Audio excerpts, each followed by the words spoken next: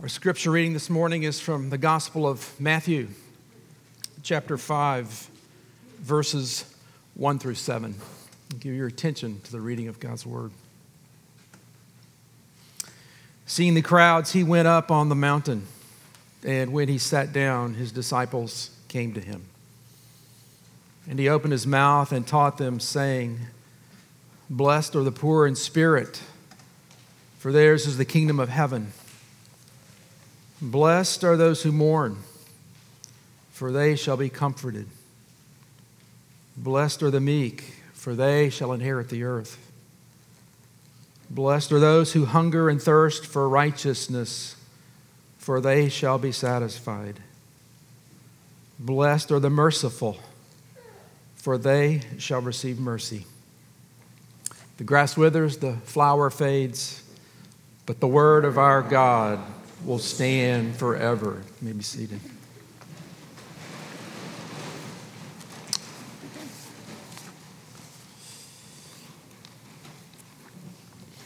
O Father, the giver of life and the author of this word, the one who knows us inside and out, the one who loves us, and because you do, have given us your word, would you open our eyes, the eyes of our heart, that we might see you? That this would be more than information. This would be more than proposition. That it would be your revelation of yourself to your people for our good and your glory. In Christ's name we pray. Amen.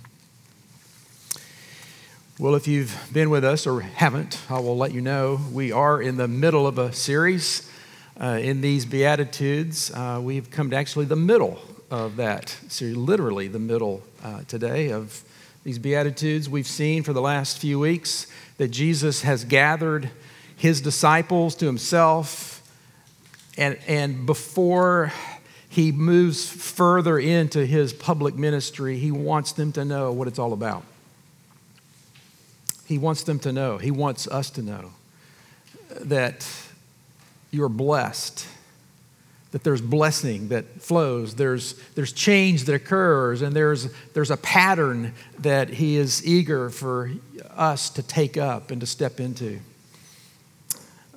We're poor in spirit, that we are spiritually bankrupt, that there's nothing in our hands that we bring.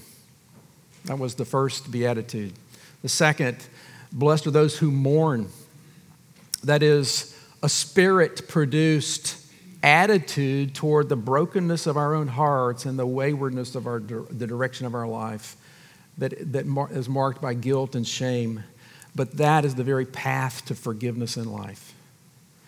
Poor in spirit, mourn, meek, a tempered strength, tempered by the love of God for sinners.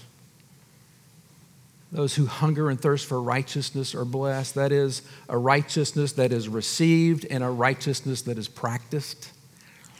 And today, what we find before us in this next beatitude is a disposition which results from everything that has gone before.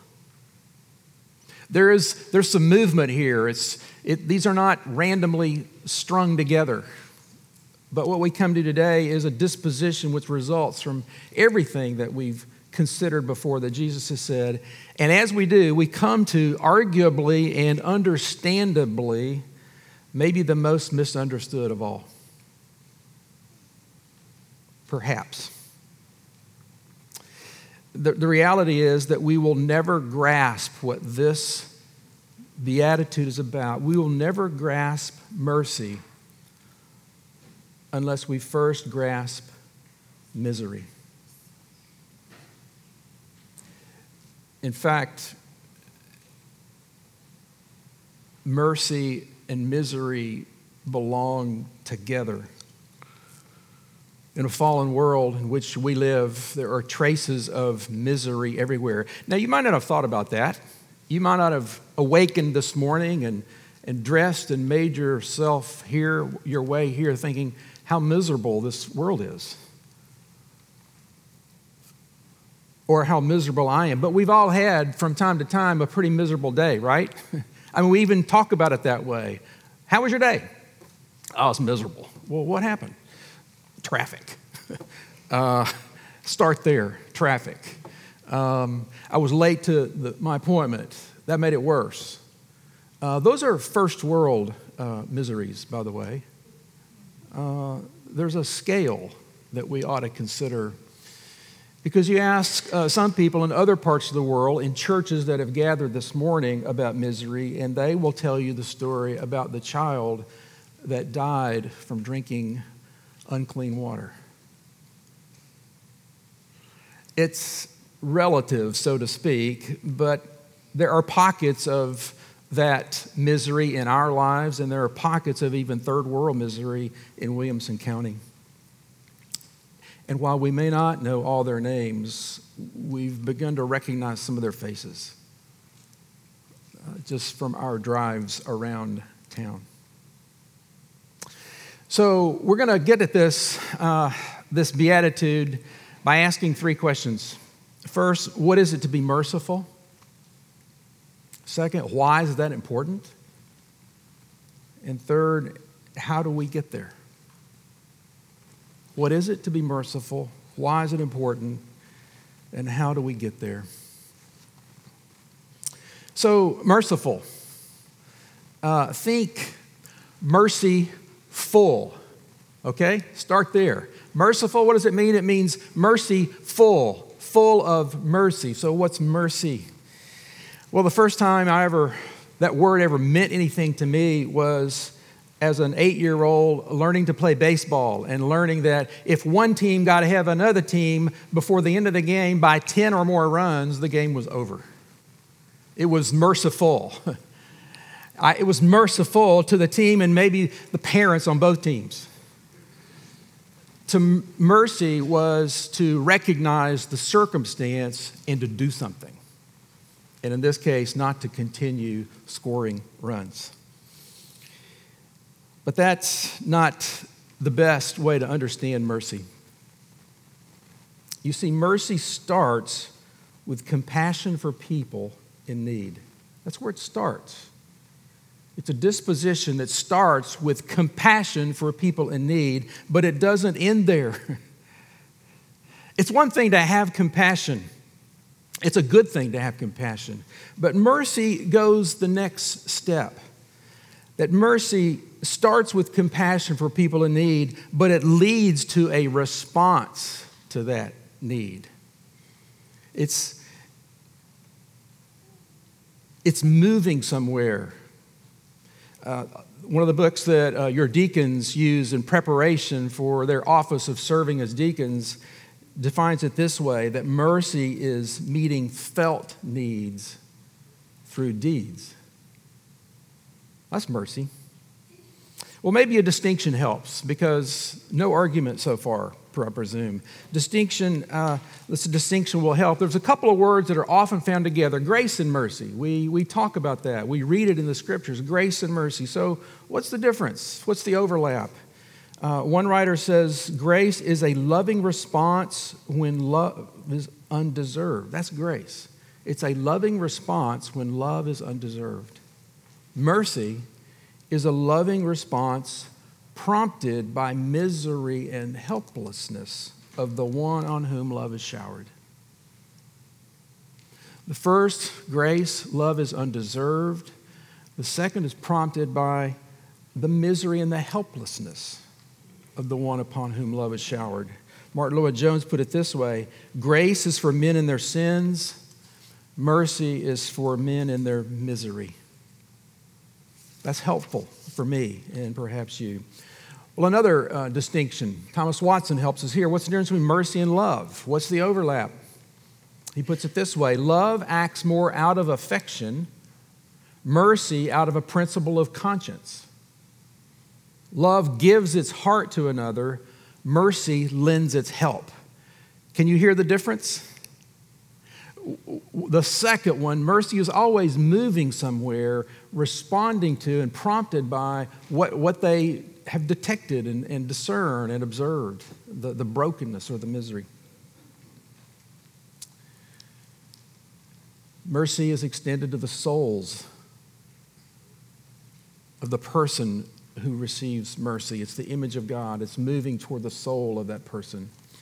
But it also is extended to the needs. I'll give you an example. Well, I'll give you the example Jesus gave. Here's the example that Jesus gave, that parable of the Good Samaritan. You remember how that parable ends? Who was the one who was the neighbor? And the answer, the one who showed mercy. The parable of the Good Samaritan is a picture of mercy for us. But there's a supreme example. It's not only the example that Jesus gave, it's the example that Jesus was and is, where in the incarnation he saw our suffering and moved toward our misery and moved toward the brokenness of our own lives. That's why John the Baptist's father said of him, the little boy born in his arms, he says, "You will go before the Lord to prepare his ways, to give knowledge of salvation to his people in the forgiveness of their sins because of the tender mercy of our God." Julian was the emperor of Rome. In 381, Julian is watching what's going on in the culture and the brokenness and the misery around him.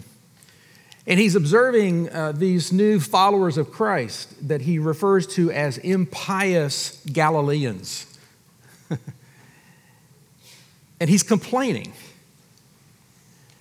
His complaint grows out of what he observes. He says it's disgraceful while these impious Galileans support their own poor and ours as well, while all people see that our people lack aid from us. You hear what he's saying? Those followers of Christ, they've seen the misery and the brokenness in the world, the need that they've responded to. They're doing it and we're not. And what they are doing is they are doing mercy because they have a reason to do mercy. We'll get to that in a moment. During the plagues later on, they were offering financial aid and help to all throughout the city. Don Ward is a friend of mine. Don Ward and I went to seminary together, and after a few years, actually we landed in the same community in Charlottesville, Virginia. I in one church and Don in another. And a couple of years ago, Don began to have some other thoughts about what it was that he was to do with his life. And it was, I would arguably suggest that the movement in his life was because of a tug of mercy on his heart. And so he is packed up, and he still lives in Charlottesville, but he travels. And he was recently in Malawi, serving with a ministry that equips and trains leaders. And Don wrote this on the heels of his most recent trip to Malawi. As sometimes as the case when I'm visiting Malawi, my heart was broken again in the face of the poverty of many. I cannot unsee what I've seen. I stood before a broken down house of a poor fellow pastor. I saw the dirt floor of his church building upon which he sleeps with his wife. I saw the borrow pit from which his village gets water. I interviewed a village woman who told me about this water and the sickness which too often accompanies drinking this water. And then Don writes, "Lord, what do you want? I'm all in." Lord, what do you want? I'm all in. When I read those words, I was left to ask, how close to all in am I? How close to all in are we when it comes to this thing called mercy? Which really leads to the second question before us today I want to pose, and that is, why is this important? Why is responding to the misery and the brokenness in the world, but in our own midst, important?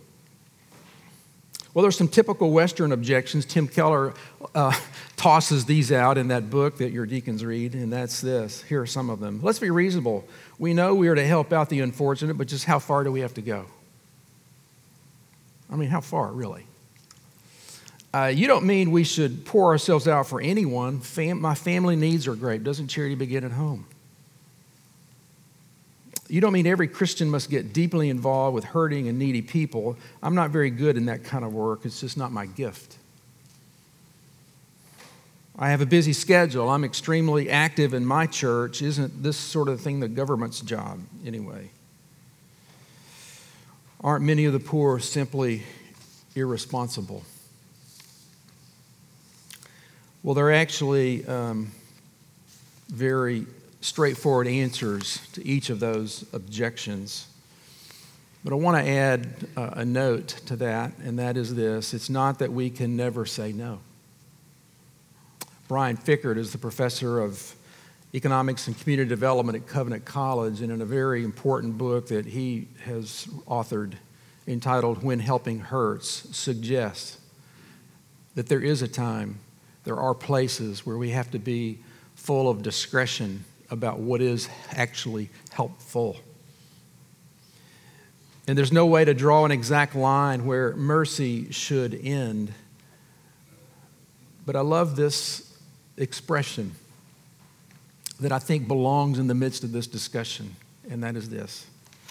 We need to let mercy limit mercy. Mercy never goes away. Mercy never ends. The question is, what is merciful? And what we learn from all that the scriptures have to say about this topic is that no is not our normal response. We have to remember God's yes. And the more we understand mercy and the more we taste and experience mercy that we have received, we become those people that delight to say yes. I've used this illustration a couple times in different settings, but it wasn't long ago that that I was urged to think about those people that we meet at intersections. You know, the people that have a sign often and a need that is apparent and a remedy that is not there. And it was when a friend suggested, why don't you buy some of those little gift cards for a meal at a local fast food place and just have those with you. And you know what's happened when I do that? When once a month now, for most months, buying a few of those, having a few on hand, is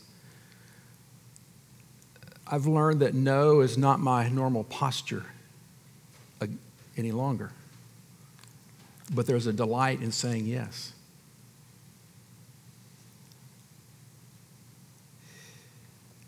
And we learn that together. We learn what it is to recognize misery and move toward it with mercy. There's 3 reasons that this is important. I want to give you these 3. The first is this. We glorify God by living lives that reflect His mercy. It's God's character. The New Testament refers to God as rich in mercy. The Old Testament, the Lord is good to all His mercy is over all He has made. Not to mention the passages we've already noted today in our service, that mercy and mercifulness is at the center of who our God is. We glorify God by living lives that reflect His mercy. And we step into it.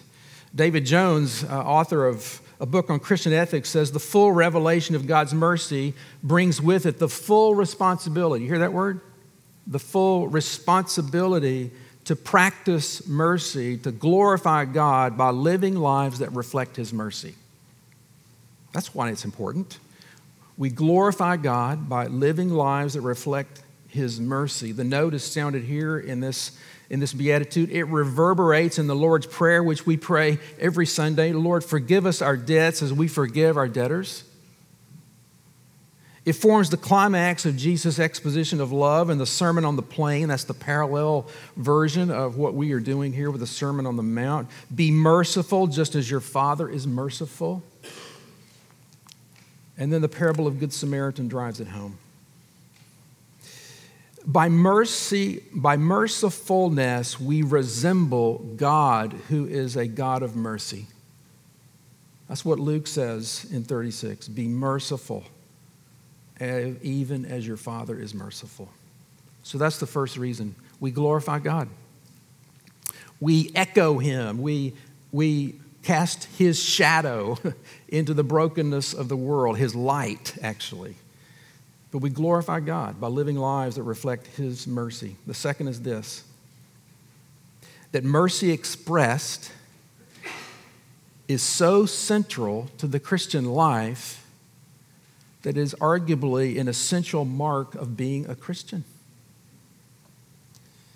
That's the argument Keller makes in his book. After reading and thinking about these words from 1 John 3, hear these words one more time. But if anyone has the world's goods and sees his brother in need, yet closes his heart against him, how does God's love abide in him? Little children, let us love not in word or talk, but in deed and truth. And then Keller writes, mercy to the full range of human needs is such an essential mark of being a Christian that it can be used as a test of true faith.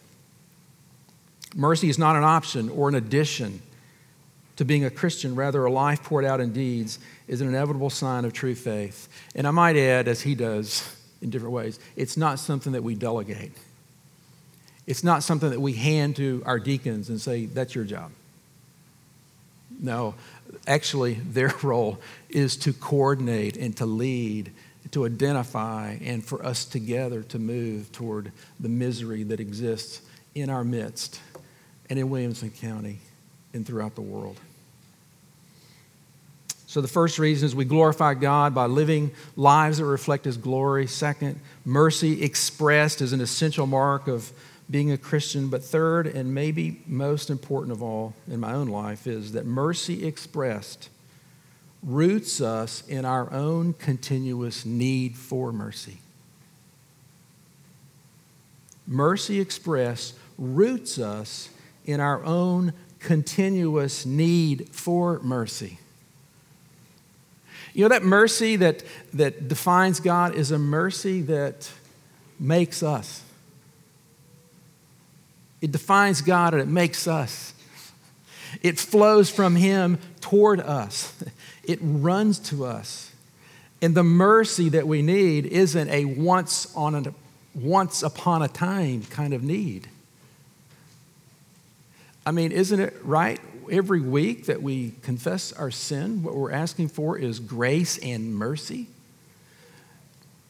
We can clothe ourselves, and most of us can feed ourselves, but the misery that marks our lives is deeper. It's the twistedness inside of us. It's the lack of love for God, the lack of love for one another that it shows itself. And that makes it an ongoing need.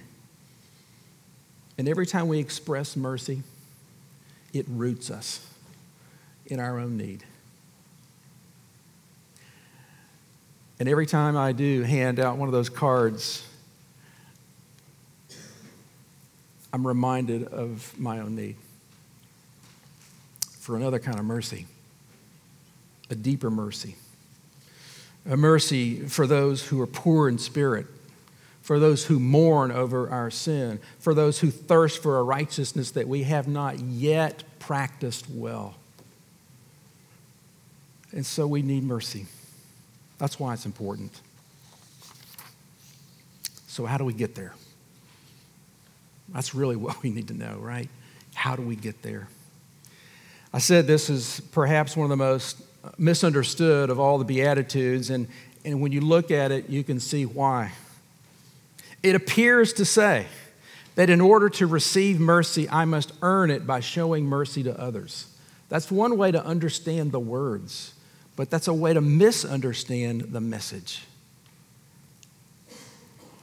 Mercy is not a qualifier like something that we earn. There's two parallel statements, one I've already mentioned, that seem to add weight to that. Forgive us our debts as we forgive our debtors. We say that every week. If I forgive my debtors, you forgive me. That sounds like what's going on here. The parable of the unmerciful servant in Matthew 18 is another indication that we could take it in that direction, where the cruel servant in debt is asked by a master for payment. And the master had mercy and forgave the debt. Then the servant demanded payment from the one who owed him a trivial amount. And then he was thrown into prison. Likewise, our Heavenly Father, it says, if you from your hearts forgive not everyone his brother their trespasses. Those who faithfully follow God and esteem His word can expect His blessing. But extending mercy is not a condition to get mercy. We would have to call it something else. If you could earn it, it would not be mercy. Does that make sense? It would have to be something else. If we were judged strictly on those terms, it's very certain that none of us would ever be forgiven. Just file that one away. or ever see heaven. Secondly, we would need to cancel the whole doctrine of grace from the New Testament. Because you see, it was while we were sinners that we were reconciled to God. So it can't be earned. So how do we get there? How do we get that? Well, I want to mention 4 ways. It starts with this: examine your heart. Examine your heart toward those with real need. Did you identify with any of those objections or different ways of stating those objections I mentioned earlier? The reality, this starts with being honest. Being honest with where you are. Don Carson asked some very hard questions that I find hard but helpful. Am I merciful or contemptuous to the wretched? Am I gentle or hard-nosed toward the downtrodden? Am I helpful or callous toward the backslidden? Am I compassionate or impatient with the fallen?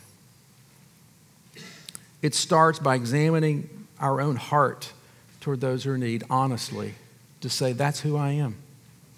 That's where I am. It starts there. And then second, confess any and every failure to be merciful toward the misery of others.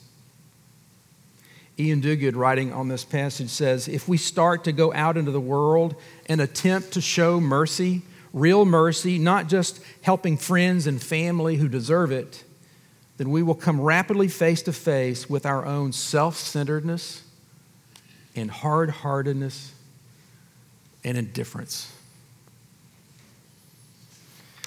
So we confess that. We confess the reality of that. We need to recognize how much like the unmerciful servant we really are.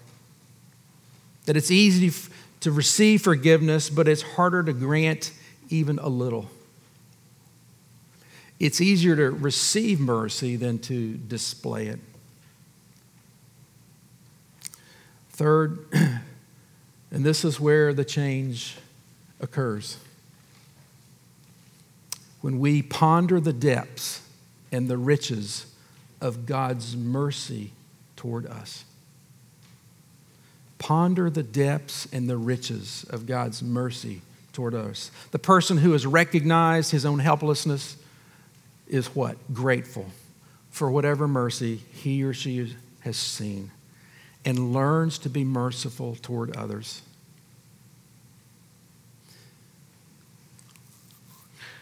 We can only be truly merciful, understanding the true nature of sin and yet extending love and forgiveness without limit, when we have received God's mercy ourselves. Those who are merciful know better than anyone else their own need for mercy. That's where the change occurs.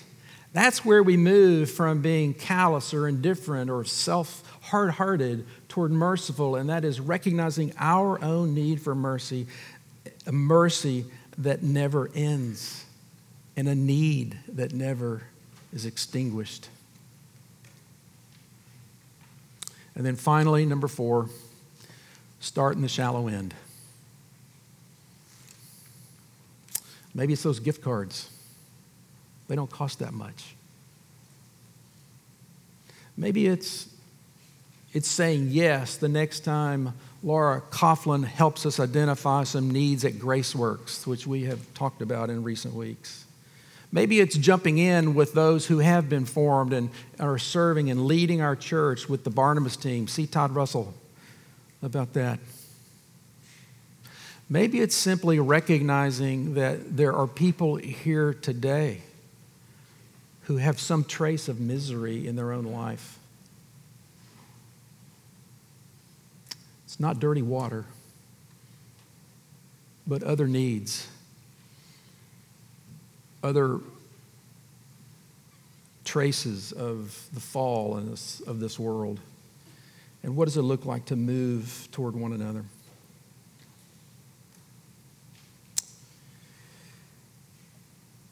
We can move toward one another because one has moved toward us. I mentioned earlier Jesus, the supreme example. But he's not merely the example, he is the way.